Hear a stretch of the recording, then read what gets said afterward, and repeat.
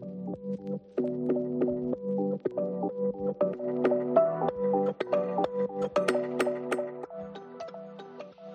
South Africa has made strides collaborating with designers like Balisamu Kubung of Mansu, Rich Mnisi, and many others. They've also challenged well-known retailers to become market leaders. In this episode, Caroline Nelson, H&M South Africa's country manager and CEO, joins me to delve into some of their success stories, collaborations with local designers, as well as what they learned from some of South Africa's leading creative minds. As part of H&M South Africa's journey, they also collaborate with influencers, and I ask her how they find the balance between their global outlook and local urban culture. And I think our South African influencers and celebrities do it best. I think by a long shot, they're the best in the world. And they really take our fashion and take it to the next level. And that's a really cool way to do it, where you can, you still have what's in Paris, what people are looking for, but how it's worn here and how it is presented is completely different. And it's just so cool and vibrant and interesting. And that's kind of an easy way to balance a mixture of global and local. Following the launch of H&M's offering on Superbalist, Caroline Nelson talks about some of the strategic outcomes and lessons. The public response has been really good to us being on there, and it's helping to promote a really good store environment and vice versa, because we can drive people between both channels and hopefully find something for everyone. To learn more about how AI is shaping the future of fashion, how H&M South Africa collaborates with creative teams, and to get insights on staying ahead in your industry, stay tuned.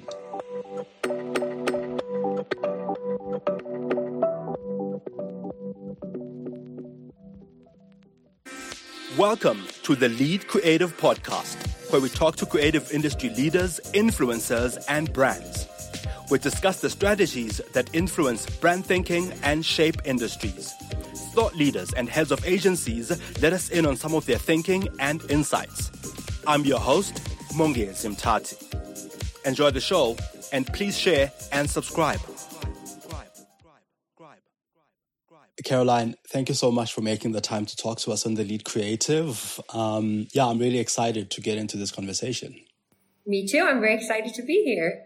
So Caroline, to start off, just thinking about your career, which spans nearly 2 decades in the fashion and lifestyle sectors, one would think that this was always your destiny. But I'm just curious, did your career take interesting twists and turns to get to this point? Was this always where you saw yourself? Yeah, you just made me feel very old when you said that. So thank you for that. You've just been a trailblazer. Yeah. Yeah, exactly. I started at 10. I mean, to be perfectly honest, growing up, it was never my ambition to end up in the fashion space or the retail space.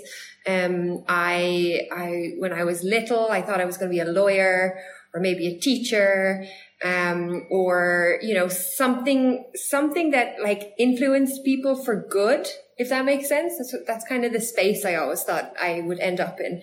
But growing up in Ireland, your scope isn't as big, I would say, in terms of what you think you can do as it is here. I feel like everyone in South Africa, dreams very big, and we dream for safe jobs that'll kind of get you through life. But I never really had that thought process as soon as I started working in the workplace, if that makes sense. It changed very quickly when I realized. Yeah. So the reason I ended up in fashion retail is actually, we didn't have a lot growing up, and I always loved girls' clothes. But because my parents were just grafting to raise 4 kids on, at the beginning, quite a small salary. A lot of my clothes came from either my cousins who were boys. So they didn't look great. I remember wearing those wool jumpers that had sheep, sheep and pigs and cows, because they were farmers, wearing those, or brown tracksuits or whatever was on sale, we never got clothes because they were like pretty, and it was like whatever was on sale, and then you got one nice outfit at Christmas, for example. No, that makes that makes perfect sense, and that's such a familiar story. Like getting, these hand-me-downs as you grow up. Yeah, exactly. So as soon as I got my first paycheck, I spent it all on like cool clothes. I got like a little halter neck. I'll never forget it. I bought it in purple and white. It was like a little halter neck. And it was made of this linen-y fabric, and then these high-waisted white pants. And that was the summer of so I was 15, so the summer of my 16th birthday, like that was my first paycheck. And I spent all of my money basically on clothing. So then I realized, I need to work in retail so I can get a discount, because that was like, this wasn't going to last very long. Every 15-year-old's dream. Yes, exactly. So then for the next like 3 summers, every time I got like a part-time job to earn money, I tried to work in retail. And I found that I had this, like, I just loved being on the floor. I loved the rush. I loved helping customers. I loved like just being around people in general. And then I kind of, figured out that I was good at leading people too. So that was kind of the beginning of it. Obviously there's 20 years span of what happened along that journey, but that's how it started. It was more, I liked clothes. I didn't have access to them as a kid. I got a job so I could try and get something that I never had. And then it kind of went from there. And I really never, like, even when I was doing that, I never saw myself in fashion retail or in any sort of senior leadership position. I was kind of more trying to figure out my real job. But here I am 20 years later. Thank you for the reminder. Absolutely. When you took on this adventure to lead H&M in South Africa, what stood out to you about South African urban culture that translates to how H&M becomes part of that culture? Yeah, this is quite interesting actually, because most of my H&M career was actually in the States. So even though I'm from Ireland, most of my career was in the States, and I got to do little stints in other markets like South America, a little bit in Europe, a little bit opening different foreign markets. And when I came here, like, I realized quite quickly, we were still quite new here compared to what I was used to in the States. But what I realized here was like, people have the same like drive and ambition, regardless of their background, to look good. Like, everybody wants to look good. I would dare to say people here want to look much better than they do in the US as a whole. I think there's a lot of pride here in like putting your best foot forward, looking stylish and fashionable. I mean, every time I go to Joburg, I'm like, I'm not dressed up enough. You have to always have heels in your handbag, but there's this like pride across all communities to look good. And I think that really translates then into the sort of brand that we are, because it does make fashion accessible to everybody. And that made it a very exciting journey for me on like, how do we then, in a country that maybe doesn't have as much as other countries, become closer to the customer by doing things that can not just help people to look really good, but also help them to feel like they're part of the brand journey. Absolutely. Yeah. Can you give us an overview of H&M South Africa's mission and how your recent initiatives? I'm particularly interested in those involving local designers and job creation, and how those fit into that mission of H&M South Africa. Yeah. So, our mission here is not any different than anywhere else in the world, which is fashion and quality at the best price in a sustainable way. That's who we are as an organization. But here the model is tweaked slightly, right? The culture is different, people dress differently, and you have so much creativity, and you feel the creativity here. So it's quite important to include that creativity into the journey of the company. Otherwise you're just another organization or another big brand.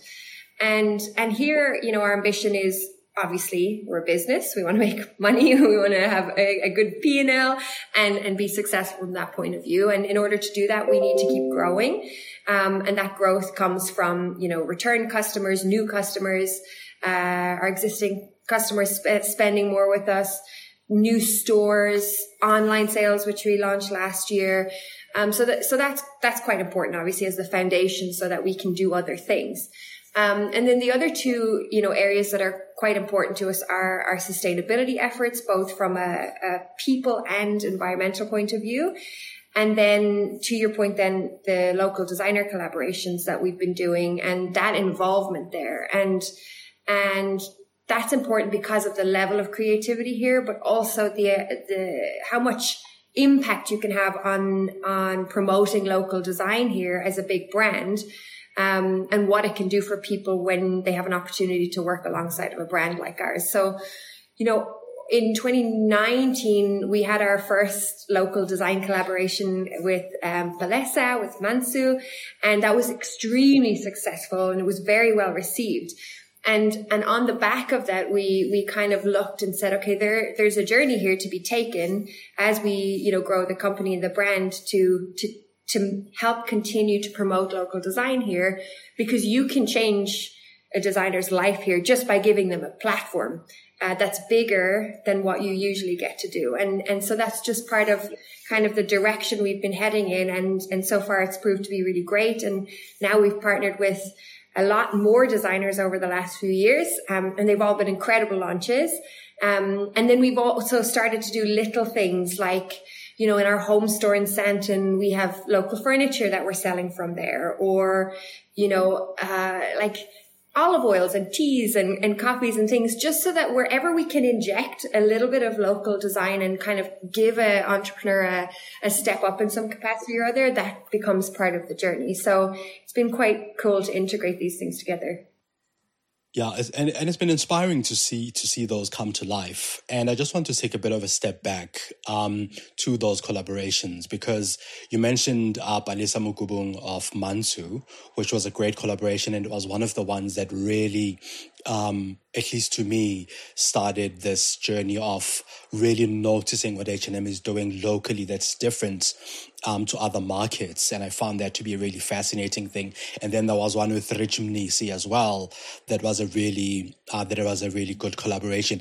Can you share what happens in the background to make these collaborations come to life? If anyone is listening out there, or because we're all interested in seeing, how we can collaborate with big brands, how we can collaborate with brands, but I know that there's a designer out there who wonders how these come to be. Yeah. So it's definitely a long process. It doesn't happen overnight, and for sure it's not an easy process for us either, because there's so many talented designers in the space here. But generally what we do is we take a look and we look at like who's starting to have an impact. So who's making a name for themselves, who has started to kind of rise up a little bit and start to get noticed, because that's quite important for us, that we give people who already have some sort of platform already the next step, right? So we can kind of take them to the next level, because that's the beauty of having a big international brand. But alongside of that, it's about, designers who are obviously very talented, who fall in line with our style, the sort of design that we have within the organization, but also in line with our brand and where we're going. So, very high fashion is obviously quite important, but something that can be accessible to the masses too. And then once we've kind of narrowed down a short list of designers, then it's quite important for us to also get to know them. So do they as a person, are they a good fit for us as an organization in terms of like who they are, their values, our values, how can we work together? Because like I mentioned, the process isn't easy, and you want to have fun on this journey. You want people who have a similar value set as you, who really want to like make this work. And once you've kind of found the perfect pair, then the journey is so much easier and it can be so much fun. And, we've seen that with the campaigns where you have these fantastic relationship with the designers afterwards because of the relationship you've built during that process, because it can be incredibly fun and rewarding for all parties. So there's no magic formula for anybody who wants to come on board. But of course, as much as we'd love to get behind somebody who's just starting, that's a big leap for us to take. And I always explain that, a lot of conferences and things that you speak at or events and you meet people and they really want to do it, but you have to have kind of learned about business first a little bit yourself, before you partner in a business transaction like that, could put you out to the whole world very quickly. So there needs to be some experience behind you as well. And there are other ways with designers that we work throughout the year, for people who haven't quite reached that scale. But that's kind of the general process. And then once we have the designer picked, then the back of house journey starts, right? The design, what's the collection going to look like? Can it be made here? Do we, as much as we can, we'll try and use local resources to make things happen. And if it can't happen here, what part or what elements of it can happen here, to have the best output? And then you have, the whole creative process, of course. And then you have the campaign shooting and the marketing side of it. And that's all the fun, but that's a lot of hard work, right? And it takes time and a lot of people, to make that happen. And then ultimately, of course, the end product is that you have a collection in our stores and we support it then with some fantastic media behind it and marketing campaigns, which is the thing that can kind of take a designer to the next level. Or if they're already extremely well known within South Africa, it can give them an even bigger platform to speak to the world. That makes sense. So in a nutshell, what I'm getting is keep working on your brand, keep building your brand, learn the ropes. And as you learn the ropes, the paths will begin to merge. Yeah, exactly. And, I think for me, what's so interesting, it's no different in any other country, but particularly here, I think the local design industry is very tight, and it very much people support each other. So that's the really nice thing. Like for every designer event we've had, the previous designer has attended, or because they all know each other and want to support each other and want each other to be successful. So I think, like for me, outside in, the biggest strength I see in South Africa is the network around being a designer, because that's the thing that gives you platform. People want each other to succeed. It's this beautiful camaraderie here. And I think that network is the thing that can also propel you to grow your brand so much more, because really everyone wants each other to be the best. Yeah, that's a really great insight, that the sense of community really also contributes quite a lot in finding these collaborations. Following a lot of these collaborations and initiatives that you've set in place, how has the local market responded? You mentioned that they responded positively a bit earlier, but how has the response been, and what are some of the success stories that you think back to now that these collaborations have occurred and this growth has happened? Yeah, look, there's a lot. I think it's been quite successful on both sides, obviously with us for selling, and then for the designers themselves in terms of their brand presence. And I think for me, one of the ones that I really love is when we had the Namel collection, that was 2021. And that was a home collection. And, those guys, they're so nice. They're like, every time you meet them, it just feels like you get like a big warm hug, and I remember meeting, Kenilwe, like, maybe 6 months after the original launch in store. And I met her at some other event and she said to me, she's like, "You made us famous." She was so excited. She was like, "You made us famous."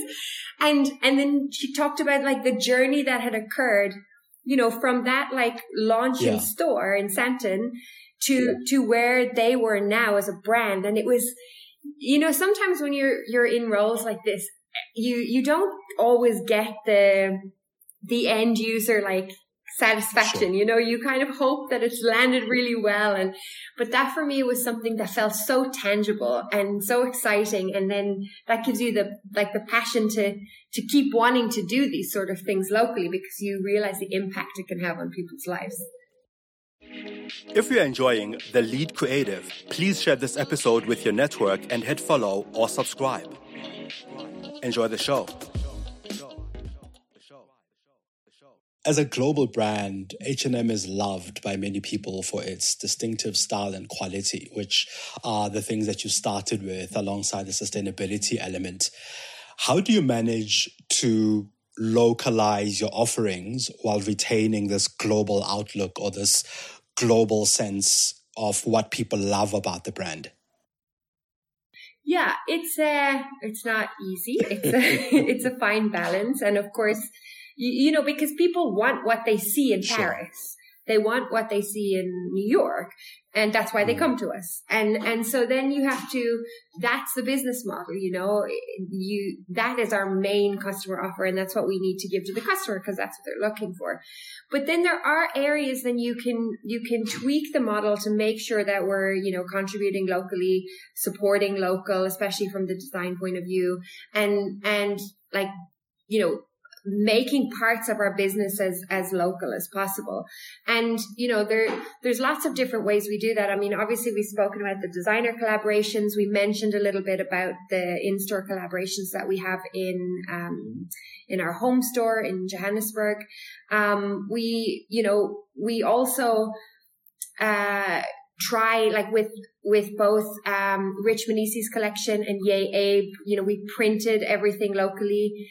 Our curvy denim, our entire curvy denim line was made for South Africa. It was designed for this market because that was something we didn't provide on a global scale, that was really needed in this market. So you tweak that segment to make sure people can find exactly what they're looking for there.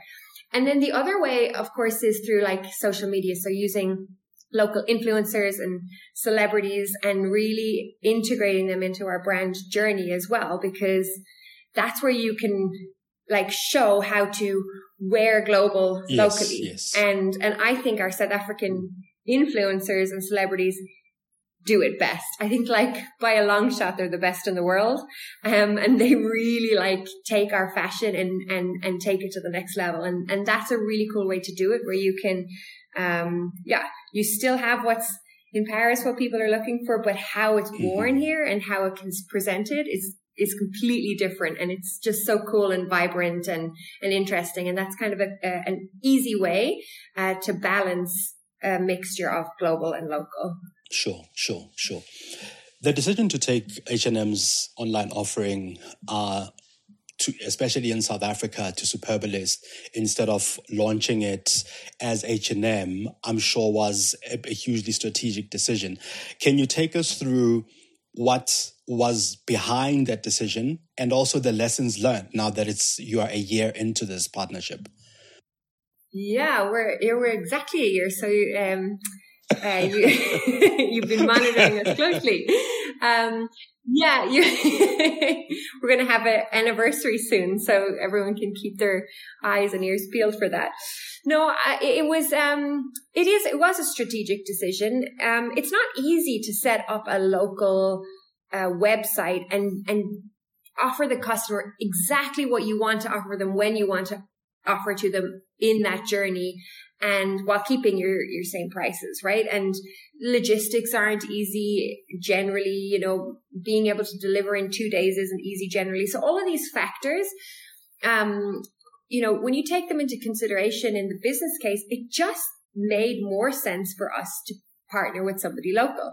And that's not to say, that it will always be that way, but this was for sure the best way for us to start and continue this journey. It's been incredibly successful. It's been great for both brands.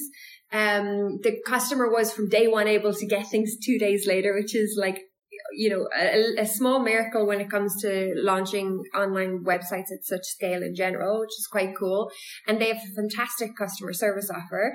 And it was fun. They were a good partner. And when you look at Superbalist, it offers the best of fashion in South Africa. So we had a place there right off the bat, and people have been really excited about it. So I think it was a great decision, and it helps to contribute massively to local business and employment. So the South African customer experience report found that there's a really good way in which reviews contribute to what's being bought a lot online. Following this opening on Superbalist, have you started seeing this sort of relationship between what happens online at Superbalist and what happens in store, and sort of how these two environments work with each other? Yes. I'm so glad I listened to your last podcast about data and insights. So I feel like I speak well to the topic of discussion. Look, I think we found that the customer generally has been quite happy with the experience. We continue to have customers in the areas where we have stores, shop online and in store too, which is that's actually quite cool. And that's nice to have that data, right? Because the perfect situation is that you have the customer coming to see you in store, buying there, interacting with our teams, feeling, touching, getting to know their size, and then, at home thinking, "Ooh, I want to go online and shop at H&M," right? That's the ideal situation. And most of our feedback has been really good from that regards. People were very excited to join, that we joined Superbalist and were online. Of course you get feedback that, is everything available on store that's online? And you don't always have that formula perfect. But we're quite close to having almost everything at the same time right now. But there's always things out of our control here with our ports and our logistics. There's always things happening that, won't give you the perfect formula. But the public response has been really good to us being on there, and it's helping to promote a really good store environment and vice versa, because we can drive people between both channels and hopefully find something for everyone. Yeah. I've noticed that H&M has introduced this AI-powered virtual try-on, and just looking at that, it's clear to me that technology and the space of AI is playing a very significant role now within the fashion space. How do you see AI shaping the future of fashion, and how does H&M plan to sort of stay ahead of that curve as it evolves? Yeah, I think this is the discussion in every business in the world right now, not just in fashion, but to your point, it's particularly advantageous in the fashion industry if you can use AI to get ahead of the curve for many reasons. And, the try-on fitting room is one thing where I think, and as a company where we've put a lot of that investment is actually in the supply chain part, because AI can basically eliminate a lot of waste, right? Which massively contributes towards our sustainability goals as an organization.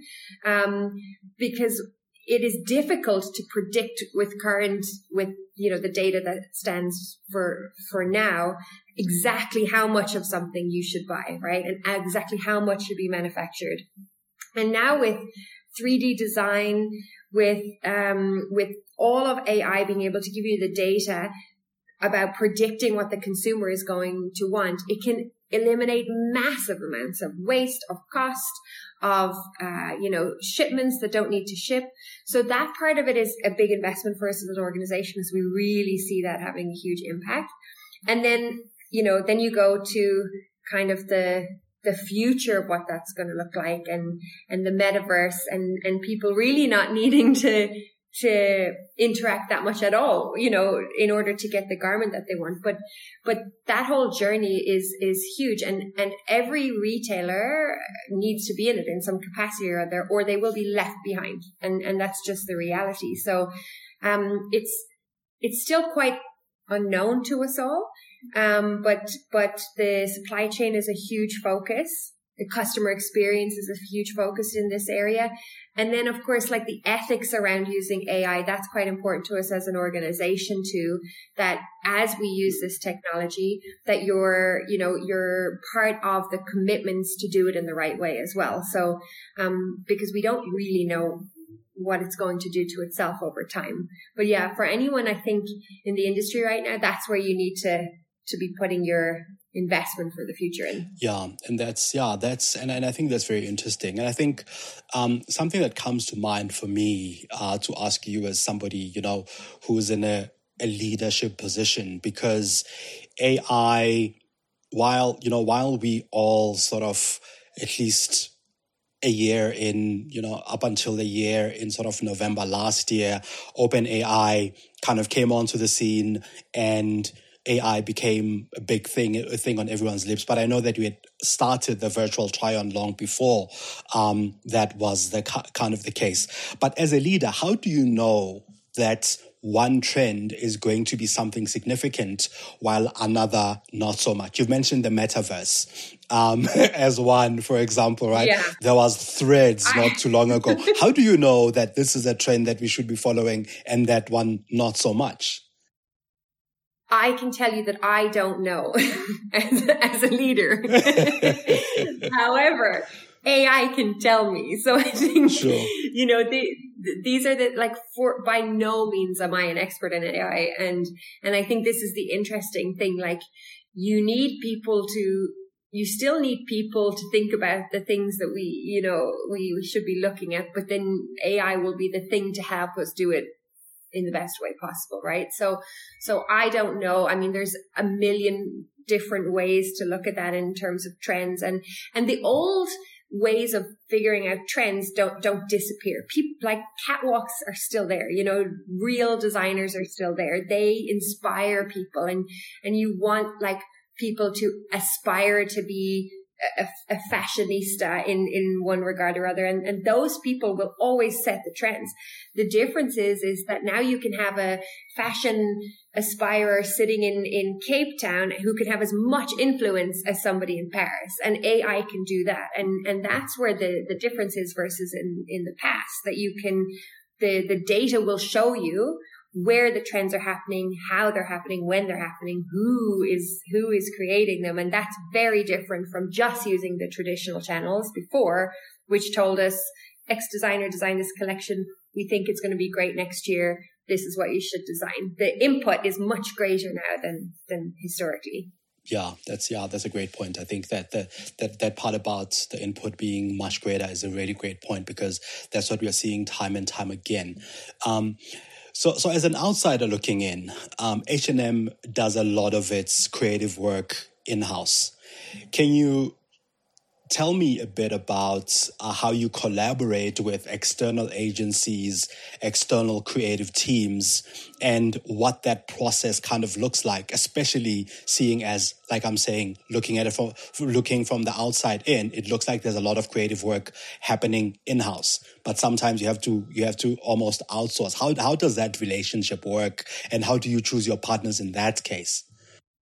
Yeah, look, I'll speak from a South African point of view. I won't speak for the whole whole world, sure. But it's very similar to what we talked about with the design earlier. Like, for us, we want when we pick local creative partners, we want partners who we want to work with, like who you'd hire as part of your team and get things done with, because it creates so much better environment, and your end product for what you get in terms of creativity is so much better when the people that you're with understand you and the journey that you're on quite well.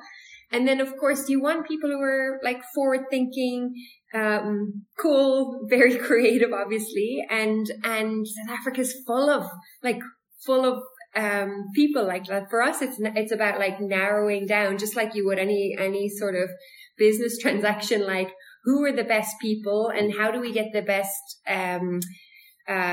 deal, for lack of a better word, to make sure that, everybody's happy at the outcome. And we're really celebrating the creativity of both H&M and of the creative company that we're working alongside.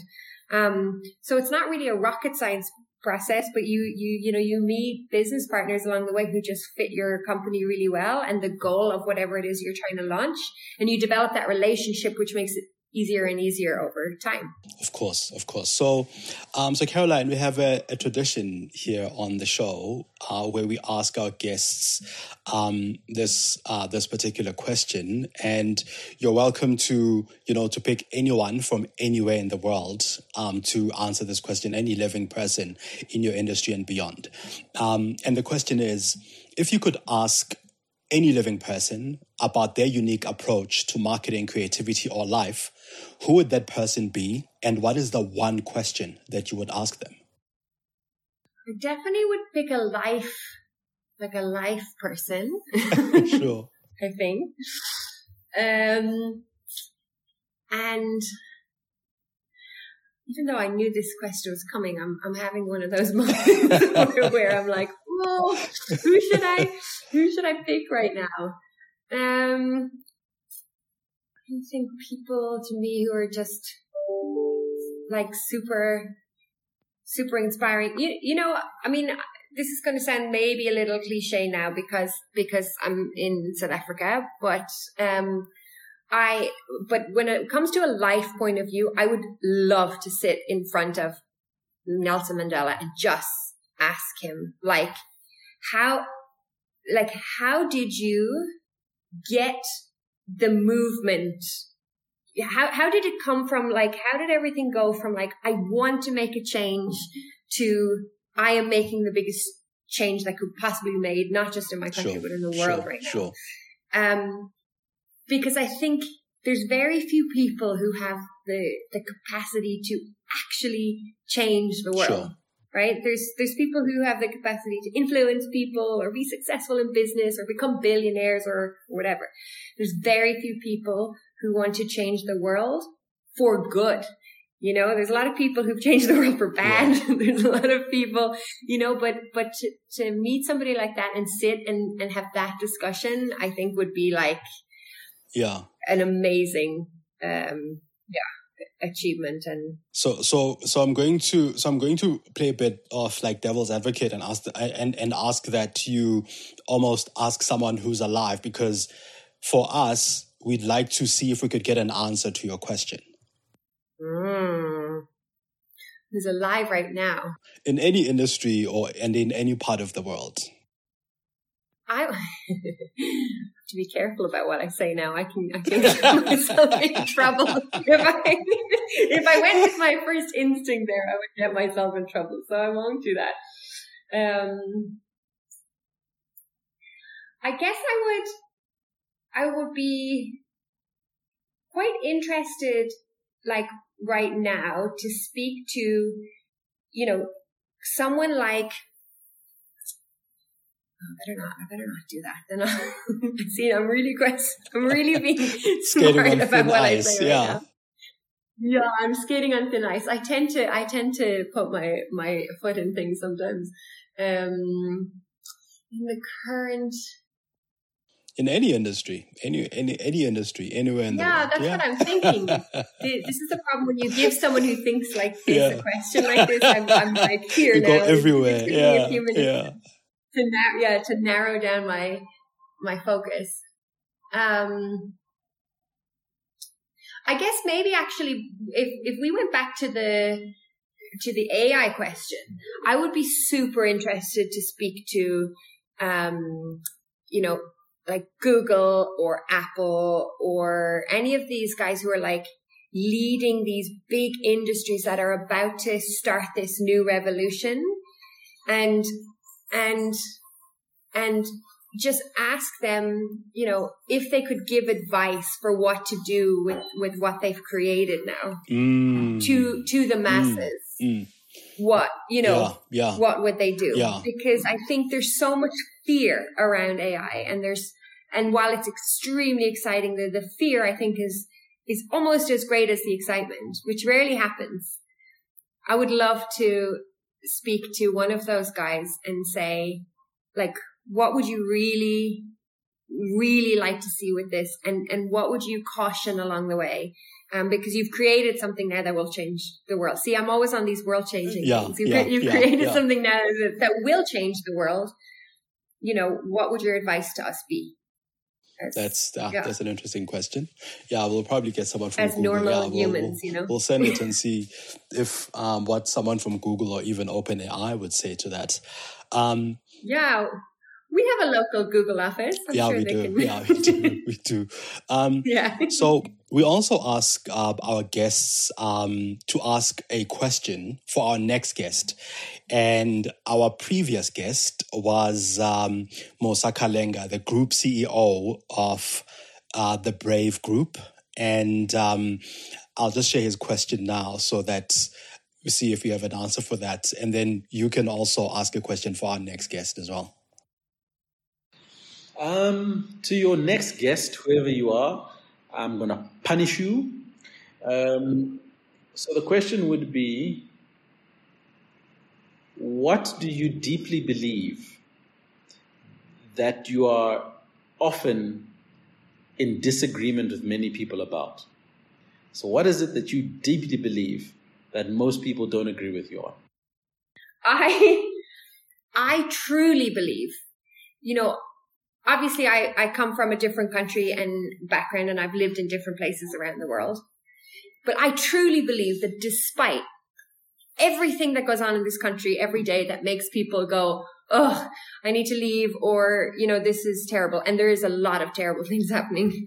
But I truly believe that this country has the capacity to be the best country in the world. And it is around, taking some very strategic decisions around certain areas in industry to create jobs and empower people to, get out of their situation so that they can, have the next generation live better.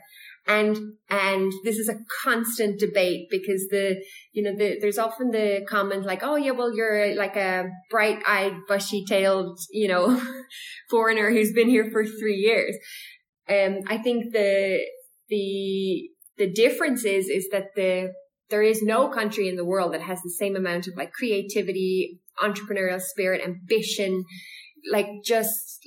gusto just to get things done. And if we can harness that as a society towards something fantastic, this can be the greatest country in the world. With not just because it is a great country, but because it can actually be with all the data and be safer and all of these things. So that's my constant debate topic every single day. So that wasn't easy, even though he did punish me slightly. No, that's great. That's great. Now, the last question to you. What's the one question that you'd ask our next guest about their work, their creative process, or their thoughts about their industry, or any industry for that matter? I guess since I don't know who it is, my question would be, how can your industry impact making this the best country in the world? That's a simple and fair question based on my answer. No, I think that's also punishing because now they have to think about how their industry is contributing. But it's an amazing question.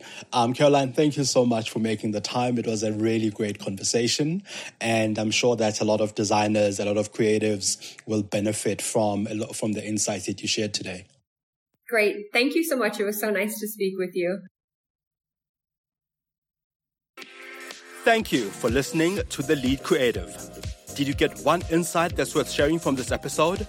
Please share it with your network or your friends. Pop me some of your ideas and innovative finds on Twitter on @Mongezi. This podcast is available on Spotify, Stitcher, Apple, Google, or wherever you listen to your podcasts. You can also find me on mongezi.com.